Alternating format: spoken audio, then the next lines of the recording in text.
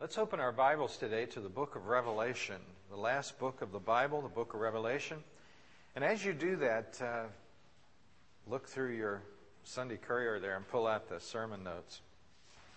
I'm sure that you've asked yourself, or you made the statement recently, why doesn't God do something about this mess we have in the world? Almost every other day, I'm asking myself that question. Someone said, if God doesn't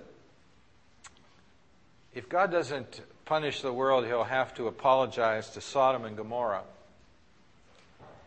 And we're going to see in a minute why that hasn't happened yet. But the book of Revelation is the book that really tells us about the coming of Christ, the judgment of God upon the world for its sins. And so we're going to begin a little journey today entitled Looking into the Future. In Revelation chapter 1, verse 1, the Bible says, the revelation of Jesus Christ, which God gave Him to show His servants. You'll notice in the first verse here of Revelation 1, there are a number of different names mentioned.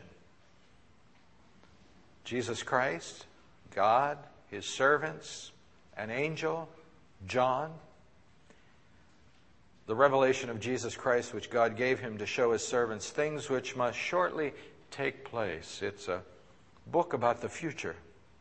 And He sent and signified it by His angel to His servant John. One of the primary methods that God uses to carry out His plan in the world is angelic activity. There are invisible angels around us all over the place, according to the teaching of the Bible, who bore witness to the Word of God and to the testimony of Jesus Christ to all things that He saw. Blessed is he who reads and those who hear the words of this prophecy and keep those things which are written in it, for the time is near. You may have heard this before, but there's only one book in the Bible that promises a special blessing for those who hear it, for those who read it, for those who do it, and that's the book of Revelation. It's kind of our incentive, because you've heard a lot of people say, I'm afraid of the book of Revelation. I don't like what it says because it seems to be all about judgment. It seems to be all about such negative things.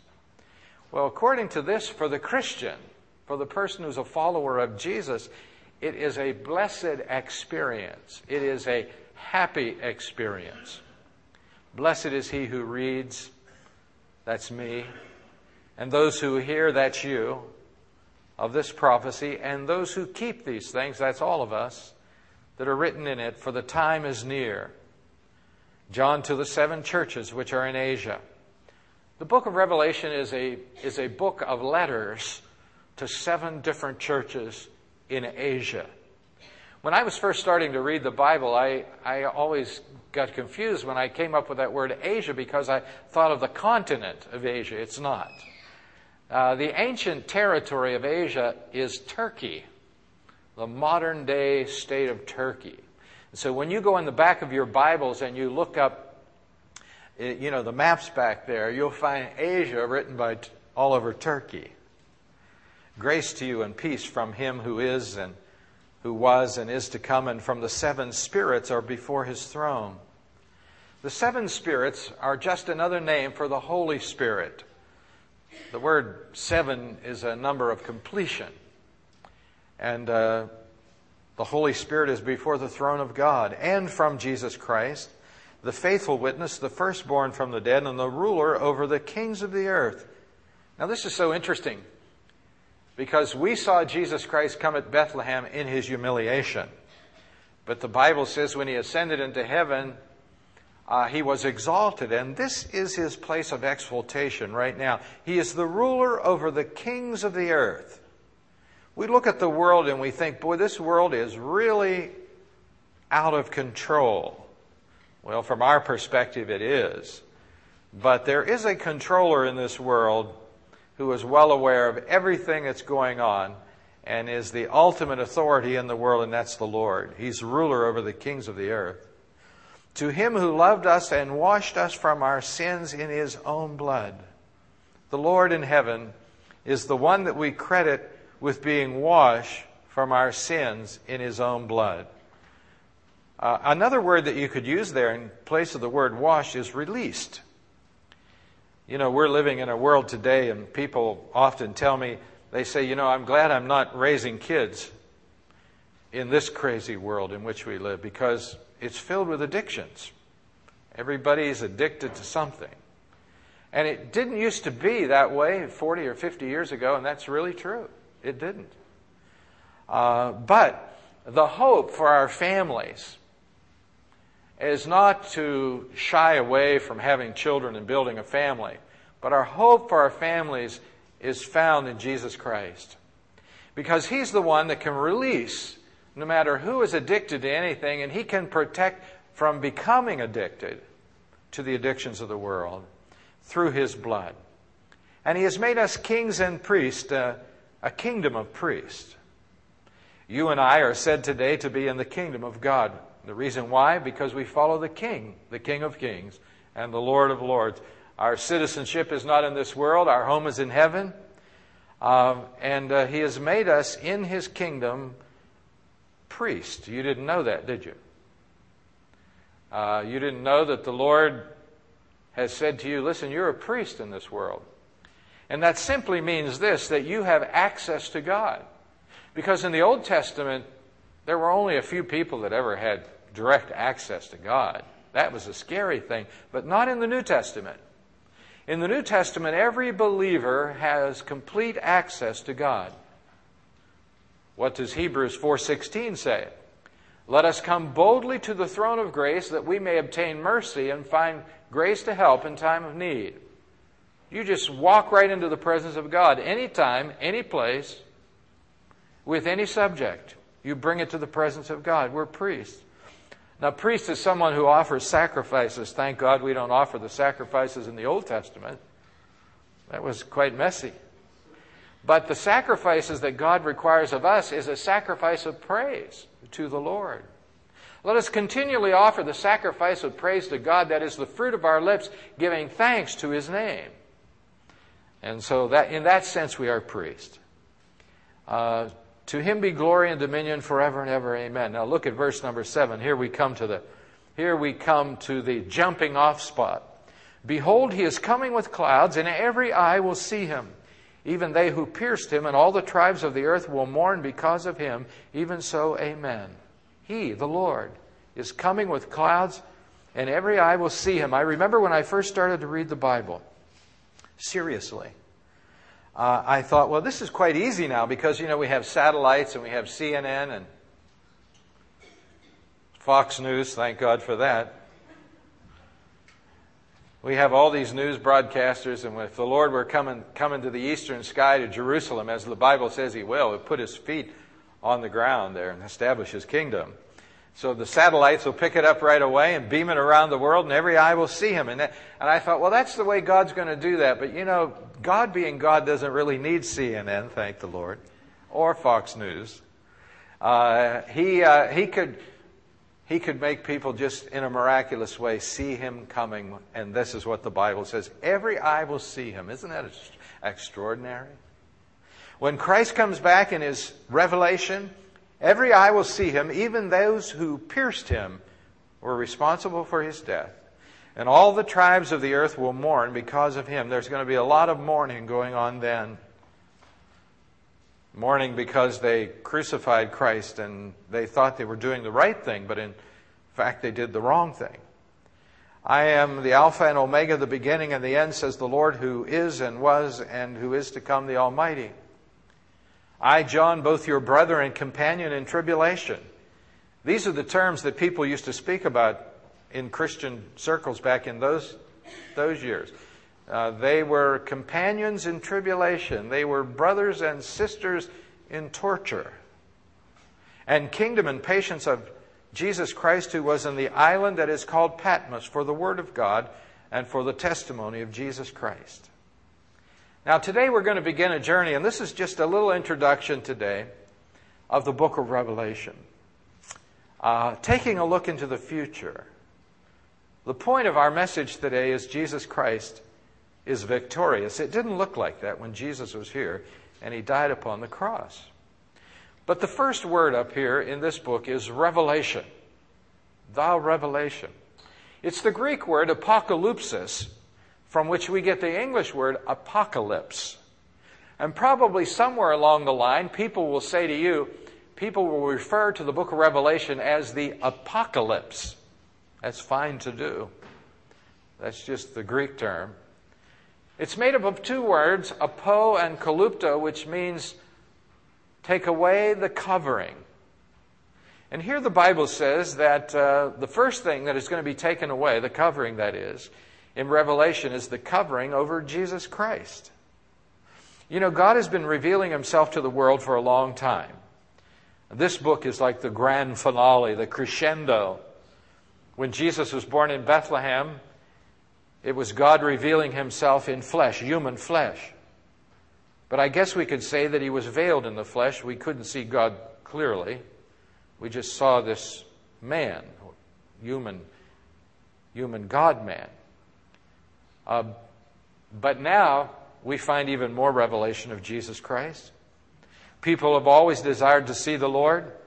In Exodus chapter 33 and 34, Moses was leading the people of Israel, and he was having a hard time doing it. Anytime you try to lead more than 2 or 3 people, you've got problems.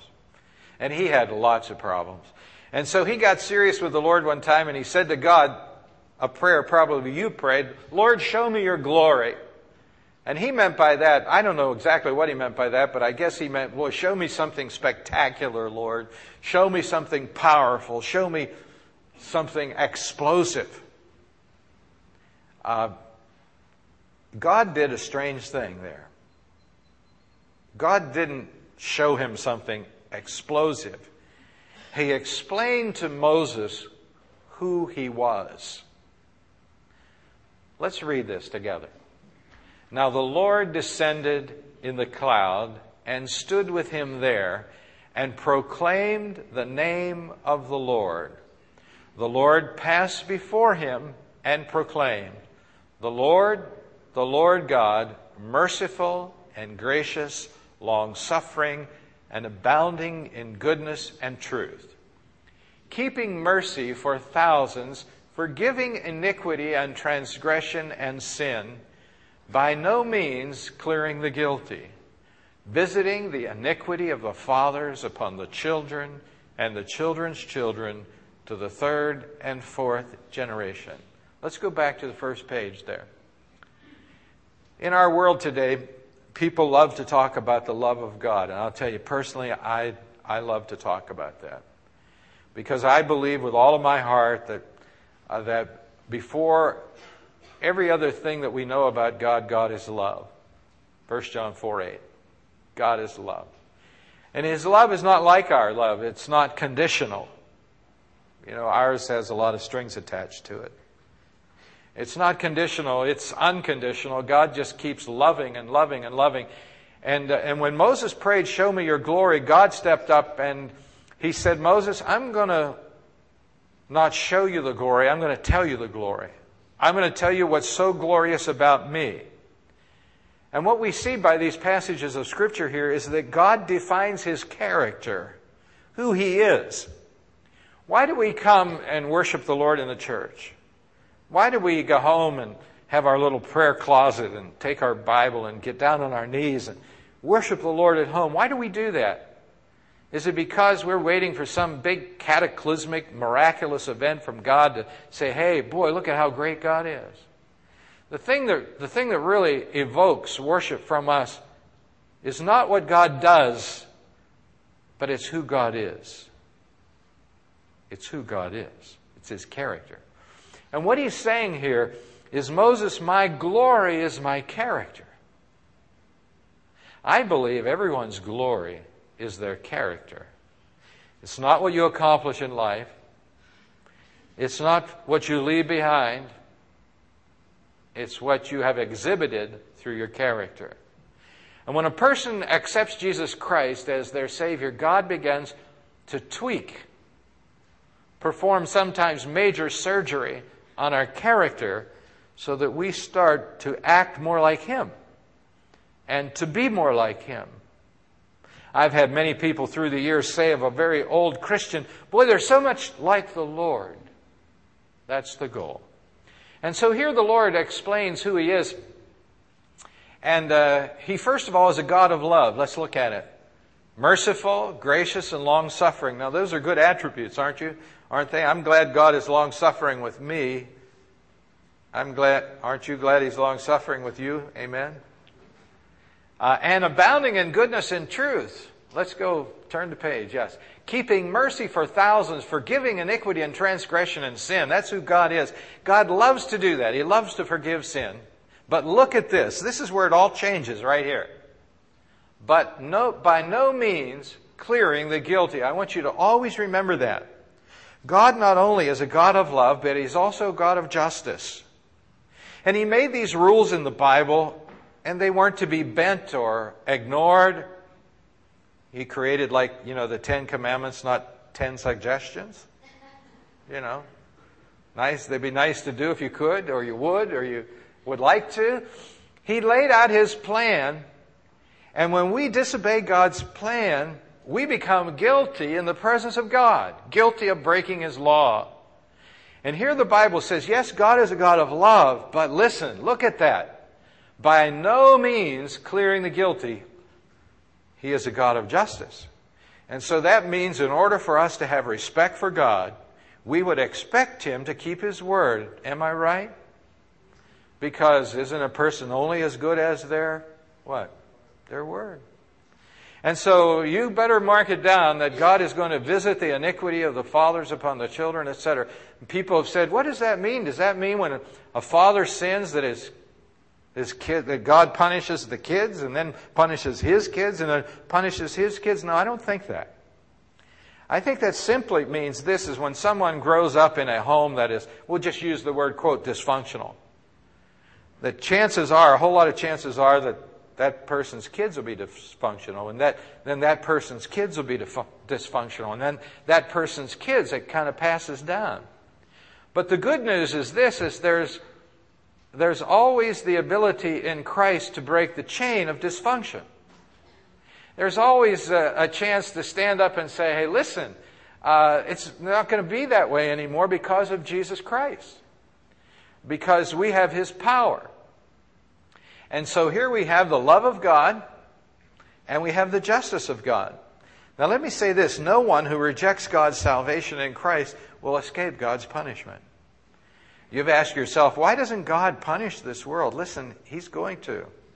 And when you read the book of Revelation, it's like you're saying, I'm glad that I'm not on the other end of God's punishment. And the only reason that you will not be on the other end of God's punishment is because of the grace and forgiveness of God in your life. It's only that. Last week I talked to you about two streams of ancient prophecy, the conquering king and the suffering Messiah. And remember I said to you that the Jews wanted Jesus to be their king, but they sure couldn't recognize the suffering Messiah. But we can today because hindsight is 20/20, right? When Jesus came into Bethlehem, He came as the suffering Messiah. When He comes in the book of Revelation, He is coming as the King of Kings and the Lord of Lords. Completely different. We call the revelation of Jesus Christ, by a more common term, the second coming of Jesus. We really do. 2 Thessalonians chapter 1 verse 7 says, when the Lord Jesus is revealed from heaven with His mighty angels. The word revealed there in 2 Thessalonians 1:7 is the same word, apocalypsis.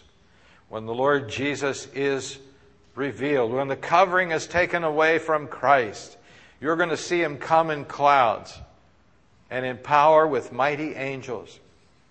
Now, the method of the delivery of this book, there were a lot of people involved here according to verse number 1. First of all, there was God, and He gave the message to Jesus. And then Jesus gave the message to an angel. Hebrews 1:14 says, angels are ministering spirits sent forth to minister for us who are the heirs of salvation. They are our servants. And then the angel gave it to John, and then John gave it to you.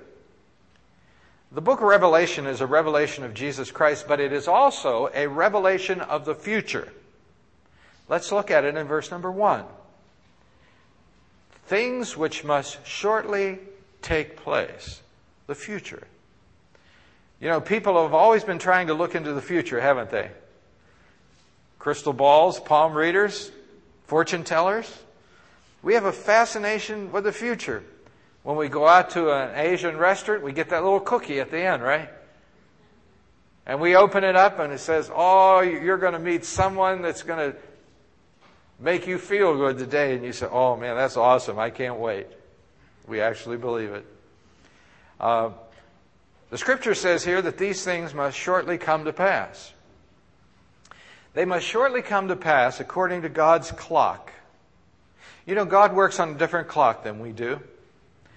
Here's a verse I want you to write down and remember. 2 Peter chapter 3, verse 8. It says, but beloved, do not forget this one thing, that with the Lord 1 day is as 1,000 years, and 1,000 years is 1 day.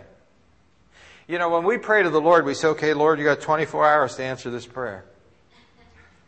I know you've never done that, have you?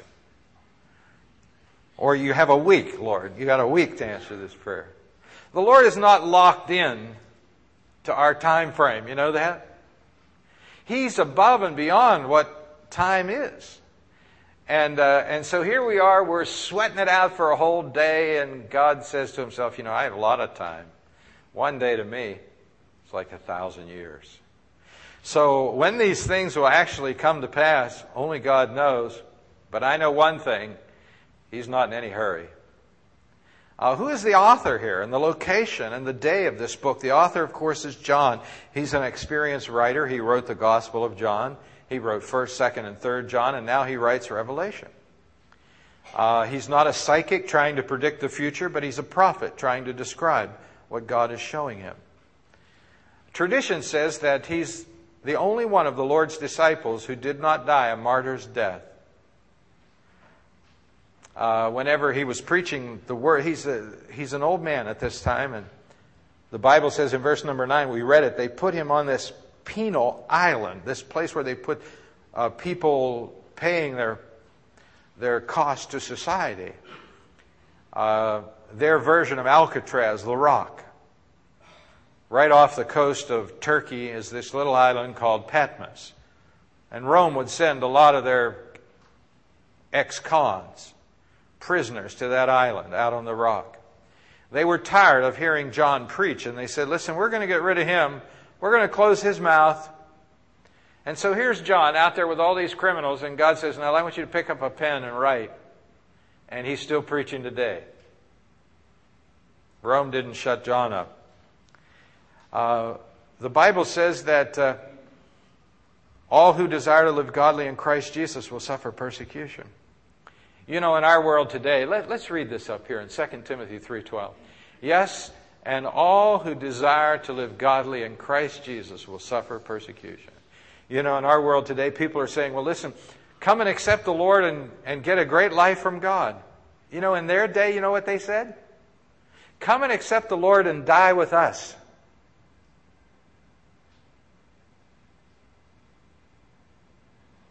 And you know what they did? They accepted the Lord, and they weren't afraid of death. And they thought it a worthy sacrifice to pay for the great gift of salvation. The Bible says this in Acts chapter 5. You know, they were preaching the Lord, and the disciples were being persecuted and beaten and thrown in jail and all this stuff. And the Bible says they went out. The Bible says, and they considered it an honor to suffer shame for the name of Christ. And so, you know, we may not live, especially right now in America, and have to fear for our life, but this promise is still true. And all who desire to live godly in Christ Jesus will suffer persecution. That's a promise. The location was the island of Patmos. The day was the Lord's day. Look at verse 10. I was in the Spirit on the Lord's day, and I heard behind me a loud voice, as of a trumpet. The Lord's day was, I know you know this, was the day that the church met together. It wasn't Saturday, it was Sunday. They celebrated the resurrection of Jesus Christ on Sunday. And John was having his little church service. He was the pastor of the church at Ephesus, which was about 60 miles away from here. But when Sunday came, he had church. Let me say this, church is really important.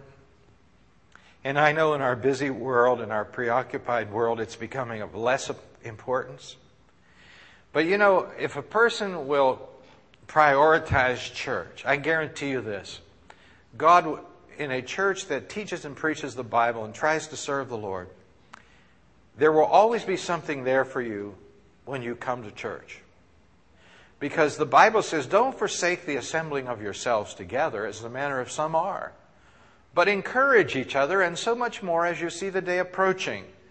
As the days get more evil, we need church more and more. We need the fellowship of God's people.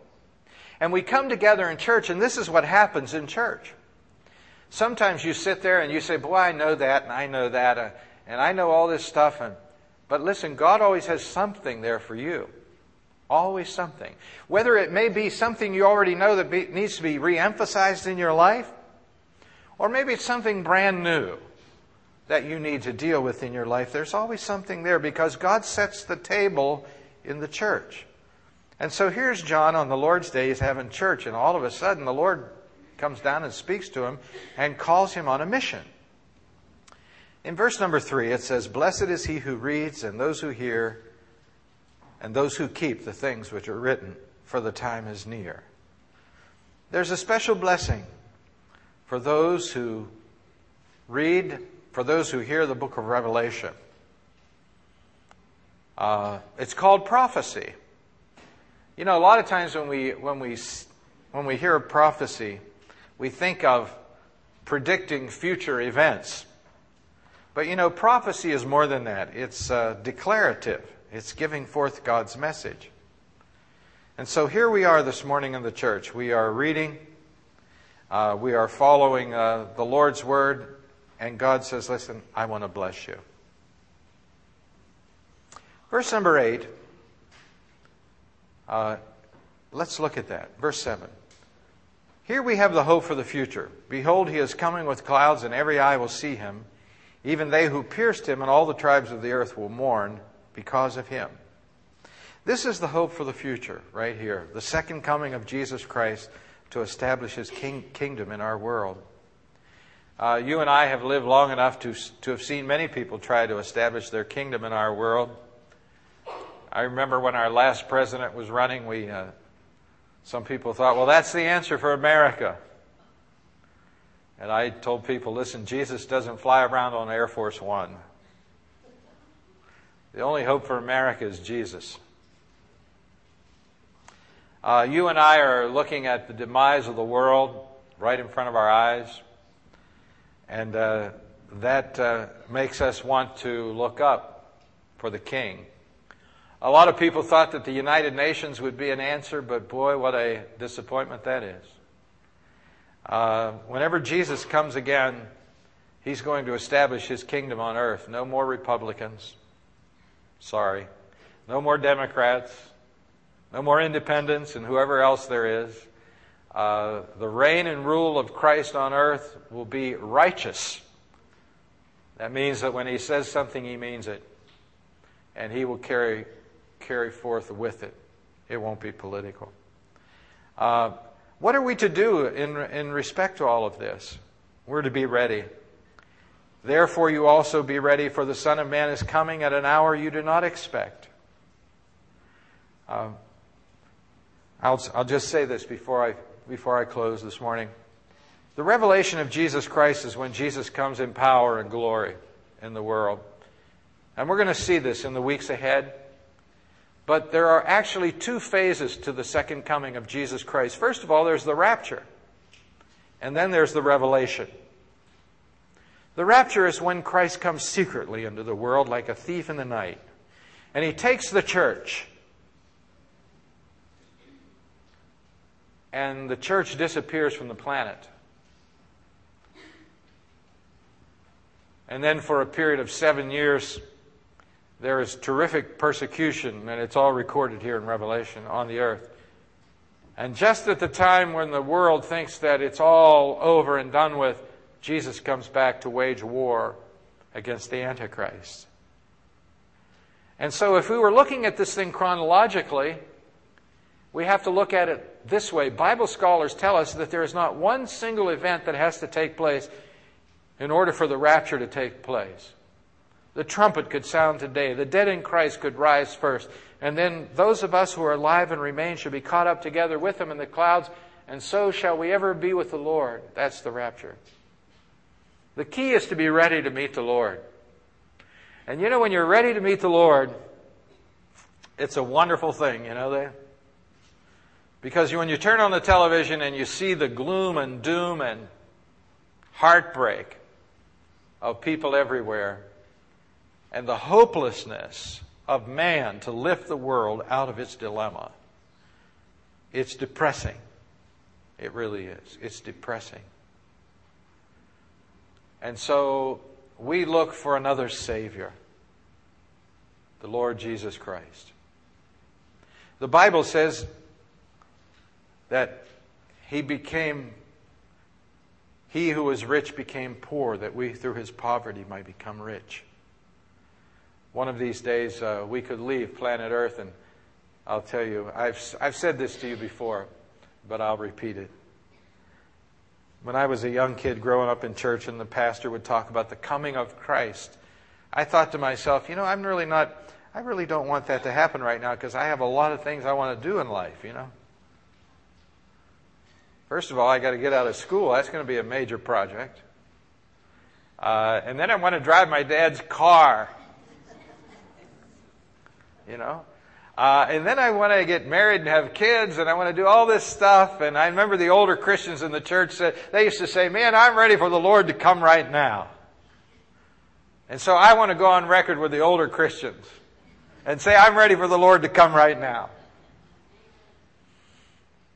But whether I want it, that's beside the point. The Lord is coming, and it could be right now. So you be ready, okay? Let's bow our heads in prayer.